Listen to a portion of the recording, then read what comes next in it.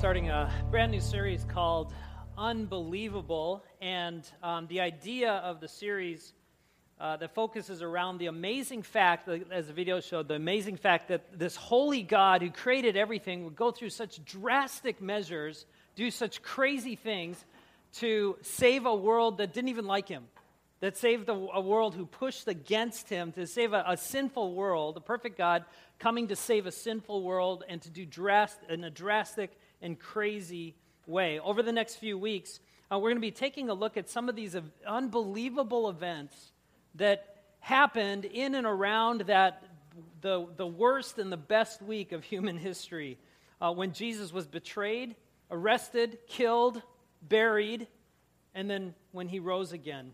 So this series is actually comes from a principle or a truth that you and I experience every single moment of every single day of our life. There's this thing that the series is based on, this statement, if you will, this truth that comes out that affects you whether you know it or not. And the truth is, and the statement is this: while the spectacular catches your attention, the familiar goes unnoticed.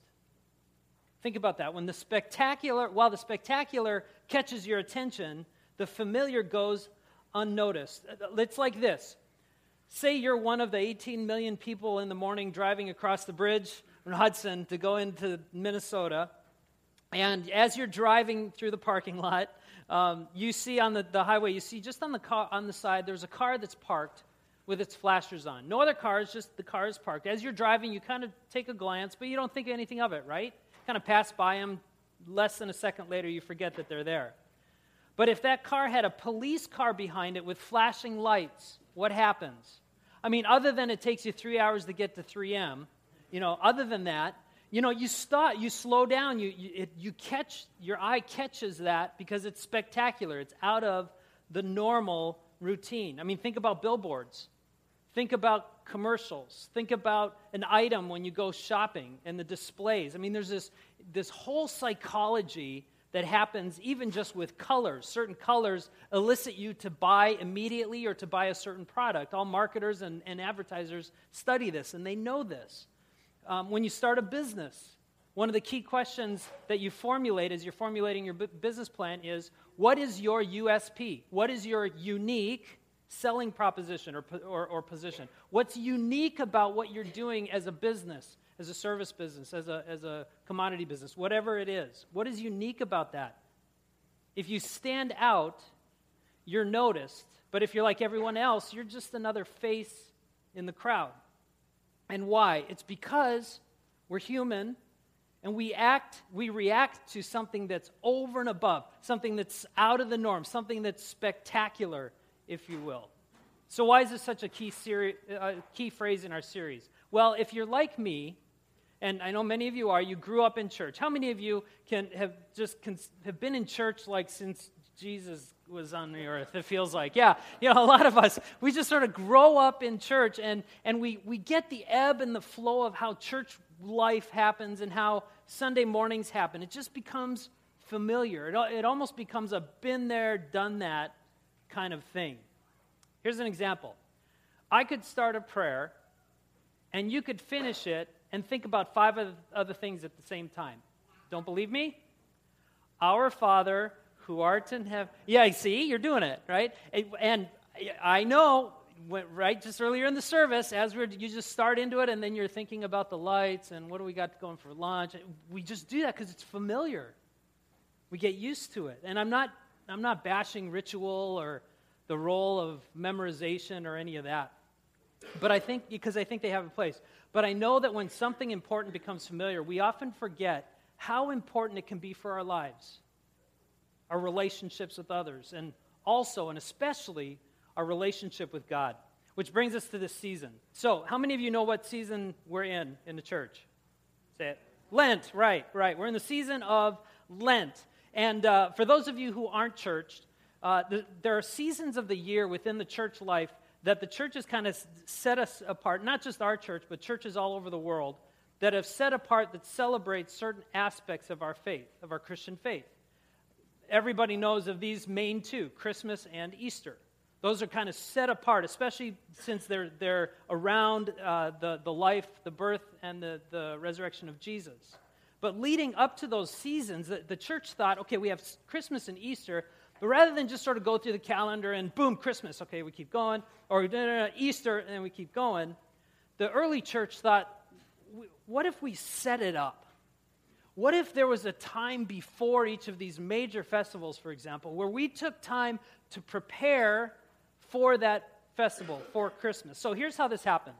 So before Christmas, there's a season called Advent. Advent basically means to look forward or to bring forth or to anticipate something, and it's usually 4 Sundays. It's not. It could be. It's anywhere. You can't do the days because it changes, but it's usually 4 Sundays before Christmas. Lent, the season that we started actually this last Wednesday on Ash Wednesday, is approximately 40 days in between Ash Wednesday and when Easter happens. It's a wonderful time.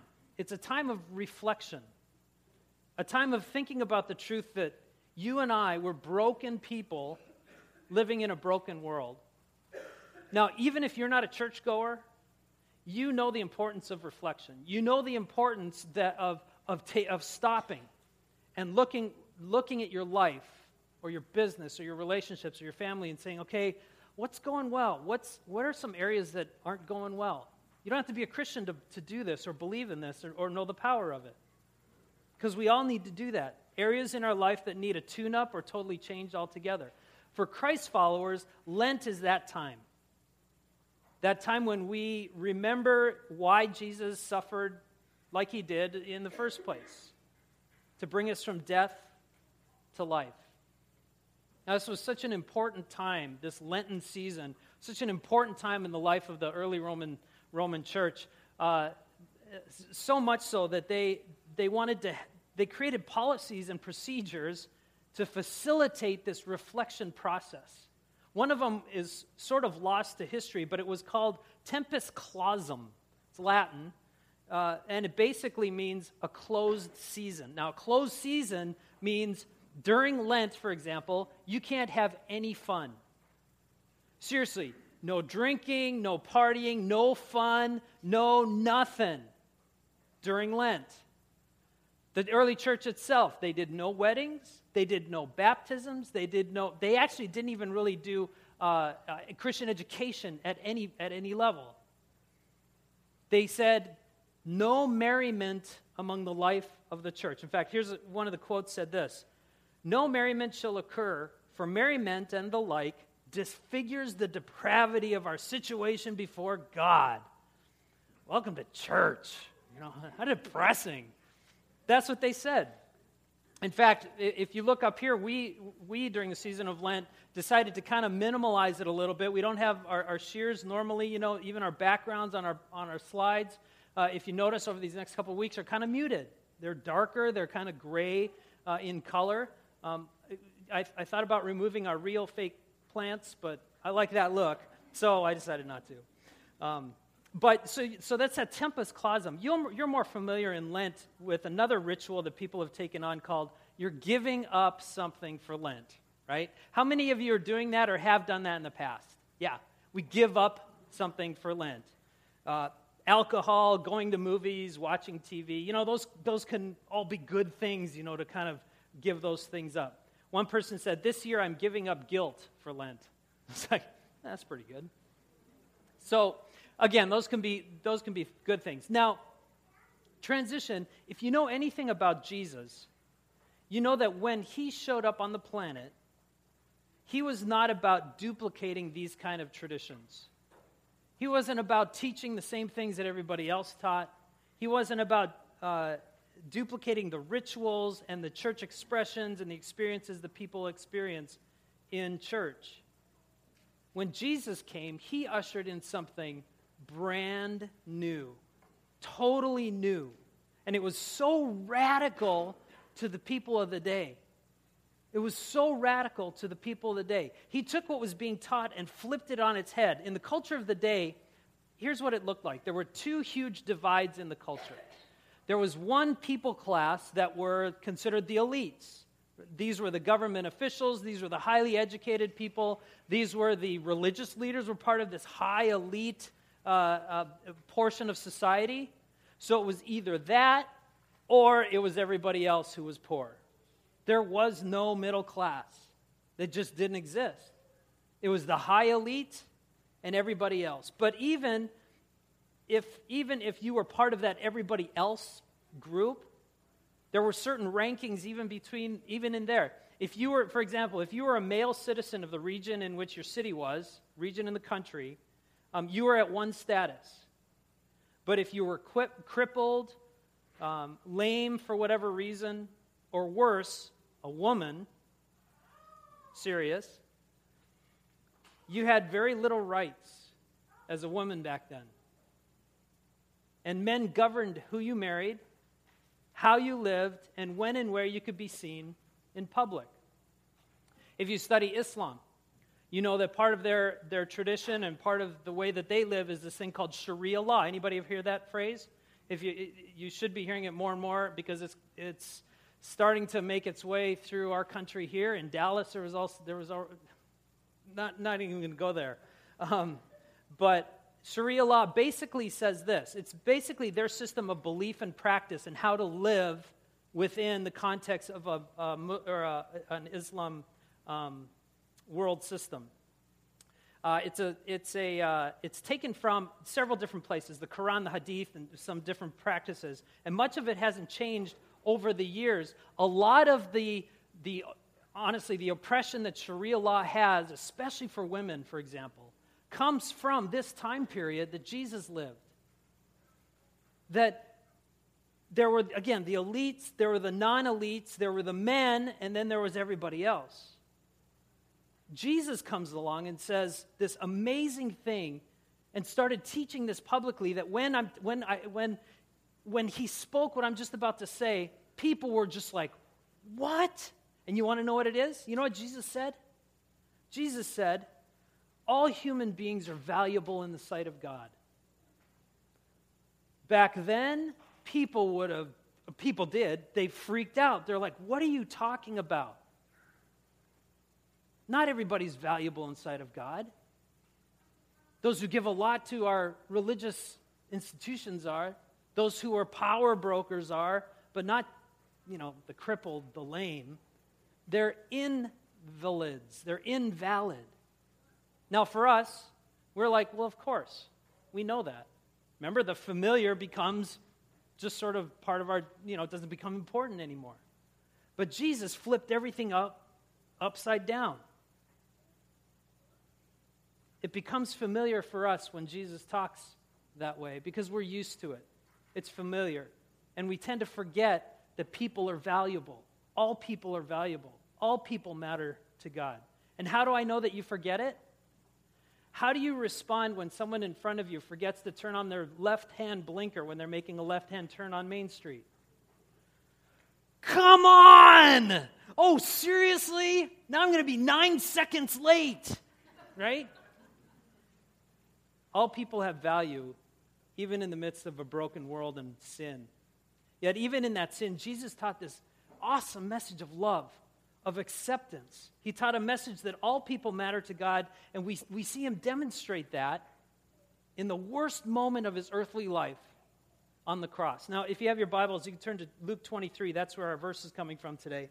And this is where Jesus demonstrates one of the most unbelievable ideas about the gospel, that God, the holy, most powerful, almighty God, would love the unlovable of our society, the unlovable of the world, that he would accept the unacceptable. So let me set this up a little bit before we get into the verse. The upper religious leaders, that group that I mentioned, they felt that Jesus was gaining too much popularity. The Bible even says that the religious leaders were jealous of Jesus' popularity. So they formed a group to try and figure out how to capture him and try him and kill him because of their jealousy for him and what he was, the message that he was saying. They had him arrested, tried, and condemned to death. And so here we see Jesus being led out to be crucified. So let's take a look at Luke 23, starting at verse 32. So he's getting led out there, and the Bible says that two other men, both criminals, were also led out with him to be executed. When they came to the place of the skull, and this wasn't a hill necessarily, but it was just a place that some of the demographics in the rock looked like a skull, so they called it Place of the Skull. It was right on Main Street. I mean, it was going into Jerusalem at that point, that was the main street. So if you were crucified there, everybody would see it as kind of a sign that you don't mess around with the government. So when they came to the place of the skull, they crucified him there along with the criminals, one on his right and the other on his left. Now, one of the criminals who hung there hurled insults at him and said, and this is actually sarcastic in the original language, it's, "Aren't you the Messiah? Save yourself and us." So Jesus is there. You got one guy just railing on Jesus, but the other criminal, it says, rebuked the first criminal. That same rebuke is when Jesus rebuked the winds and the waves, like a parent does to a child. That's how this criminal did it to the other criminal. He said, "Hey, knock it off," he says. Not really. He says, "Don't you fear God, since you are under the same sentence? We are punished justly, for we are getting what our deeds deserve. This man, this Jesus guy, has done nothing wrong." Now, historians believe that the criminals actually knew Jesus before this. It wasn't just sort of like they all showed up in prison and went and were crucified. Because at this time, Jerusalem was about 30,000 people in total. And it was actually, Jerusalem proper was smaller. It was all the surrounding villages, if you know that area. Totaled 30,000 people. Back then, there were no cell phones. There wasn't TV. There wasn't you couldn't go and watch Netflix back then. It just wasn't there. So what they did for entertainment was anything that happened in the city, everybody showed up. Everybody knew about it. It spread like wildfire. Hey, there's something to do. And if you're a Bible student, you know that in Acts, there was a time when Paul and his buddies were just about to be persecuted, and like all these people came for the hearing, and the Bible says most of the people didn't even know why they were there. That's how it was in Jerusalem. People just sort of showed up when they heard something was happening. It's kind of like a fight at high school. I just thought of it. Somebody's fighting in high school, and everybody surrounds them, and there's a couple guys on the outside kind of watching for teachers, and you're just standing there going, yeah, what's going on? I don't know, yeah, it's sort of like that. That's kind of what happened here. So most likely, these criminals heard Jesus speaking about the kingdom of heaven, speaking about who he was. Several times in the New Testament, actually, it even says that all of Jerusalem showed up. So at some point along the way, the second criminal sort of was stirred by the message that Jesus was saying. Parts of it were coming together, like, oh, wait a second. His message of love is so opposite of this message of law that all the religious people are teaching. And so after this criminal ripped into the other criminal, he looks over at Jesus and he says just these wonderful words. He says, "Jesus, remember me when you come into your kingdom." Now, there was a thought back then that Jesus was sort of a quasi-king, that he was coming actually to usher in a new kingdom that would conquer Rome and set up a new kingdom in that area. Even in his death, they believe that he was able to do that. And so this prayer comes to Jesus. Jesus, remember me in your king when you come into your kingdom. But here's what's so unbelievable about this interaction. Between the two criminals, we see attitudes about selfishness on the one criminal and surrender in the other criminal. The first focused on his pain, his hurt, his situation. The second was focused on leaving the results of his life up to God. The first was demanding, requiring salvation. The second was recognizing the Savior. The focus of the second criminal's prayer and the conversation with Jesus wasn't about ritual. It wasn't about what's the right thing I should say. It was just a simple prayer of Jesus, just remember me when you come into your kingdom. And Jesus, knowing the guilt of the criminal, knowing that society had cast him out, knowing that to everybody else this criminal was considered unacceptable, said the most unbelievable statement that is as sweet as anything anybody has ever said. Jesus said this to the criminal. He says this, "Truly I tell you," no joke, this is true, I'm telling you this, "today you'll be with me in paradise." Again, this is where we need to remember that the spectacular, it gets noticed, the familiar gets unnoticed, because we just kind of fly through this phrase. Today you'll be with me in paradise. Jesus didn't say, today you're going to be with me in my kingdom. He didn't even say, today you're going to be with me in heaven. He used a very, very specific word, paradise, which means garden. Anybody have a garden? Raise your hand if you have a garden at your house. When you can see it, right?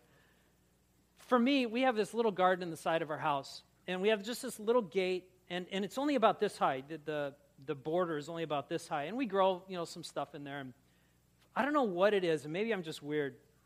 Whenever I open, I know that, but whenever I open the gate and I step in and I close that little gate behind me, it's like I've stepped into a different world.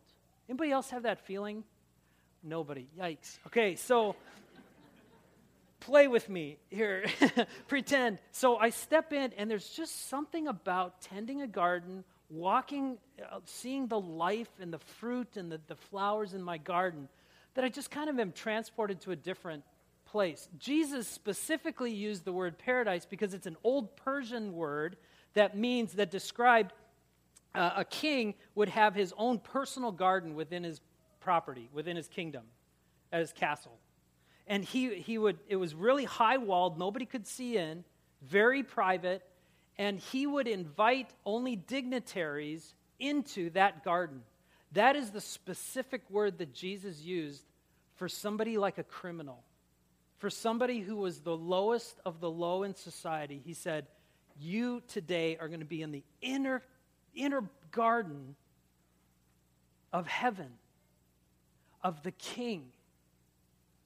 You're going to be walking with me in paradise. And what's so unbelievable about this is this criminal that we see is in many ways just like us. Because we've been condemned because of sin. Our sin would keep us outside of any kingdom, any heaven, and not just outside into nowhere, but a future destination in hell, which is a real place, and you don't want to go there. But in God's amazing love, unbelievable love, He invites us into His kingdom. I use this verse a lot because I love it, and it describes me.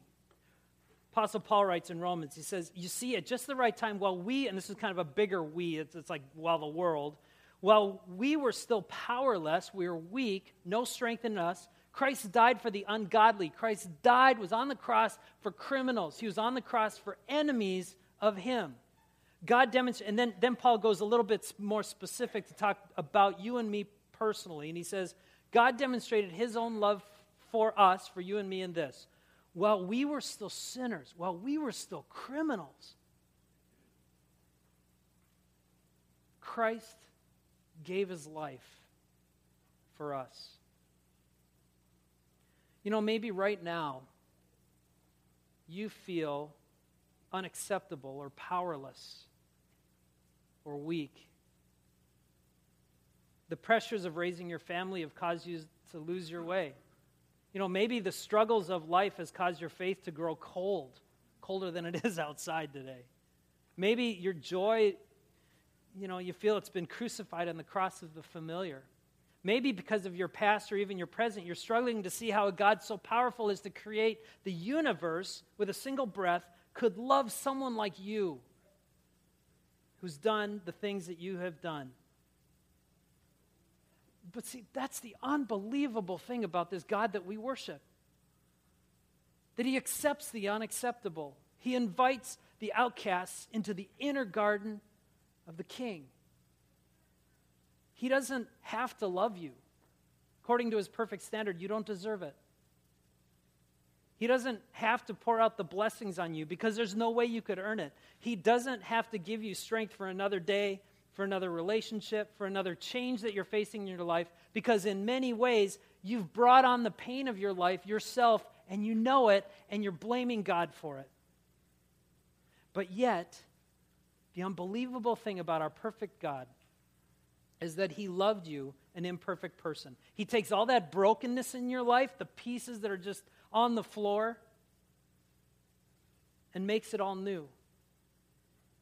Takes your hurts, your pains, your losses, and says, you will be with me. You will walk with me in paradise. The old is gone, the new has come. God himself will wipe away every one of the tears that push down your cheeks. Simply because he loves you. Not because of your successes or failures, not because of your achievements or losses. He simply loves you, and because of Christ, he sees you as valuable. And the unbelievable part of his love for you is that it's an open invitation.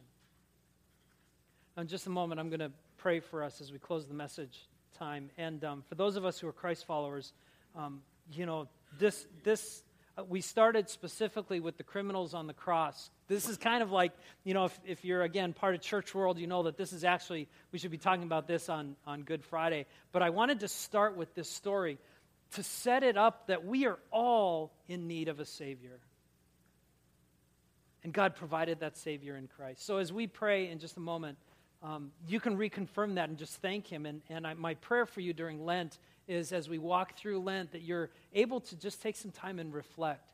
If you don't know who Christ is, if you're here because you came to see the kids sing, which is awesome, or somebody promised you lunch after this, or I don't know, however you got here.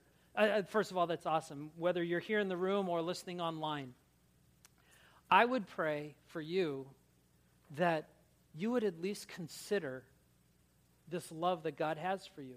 It's not about religion. It's not about joining our church. It's not about giving money. It's not about any of that. It's about you walking in the garden with God for eternity. And so in just a moment, we're going to pray. And I would just invite you to be like the second criminal and surrender to him. Can we do that? Let's do that. Let's stand to pray.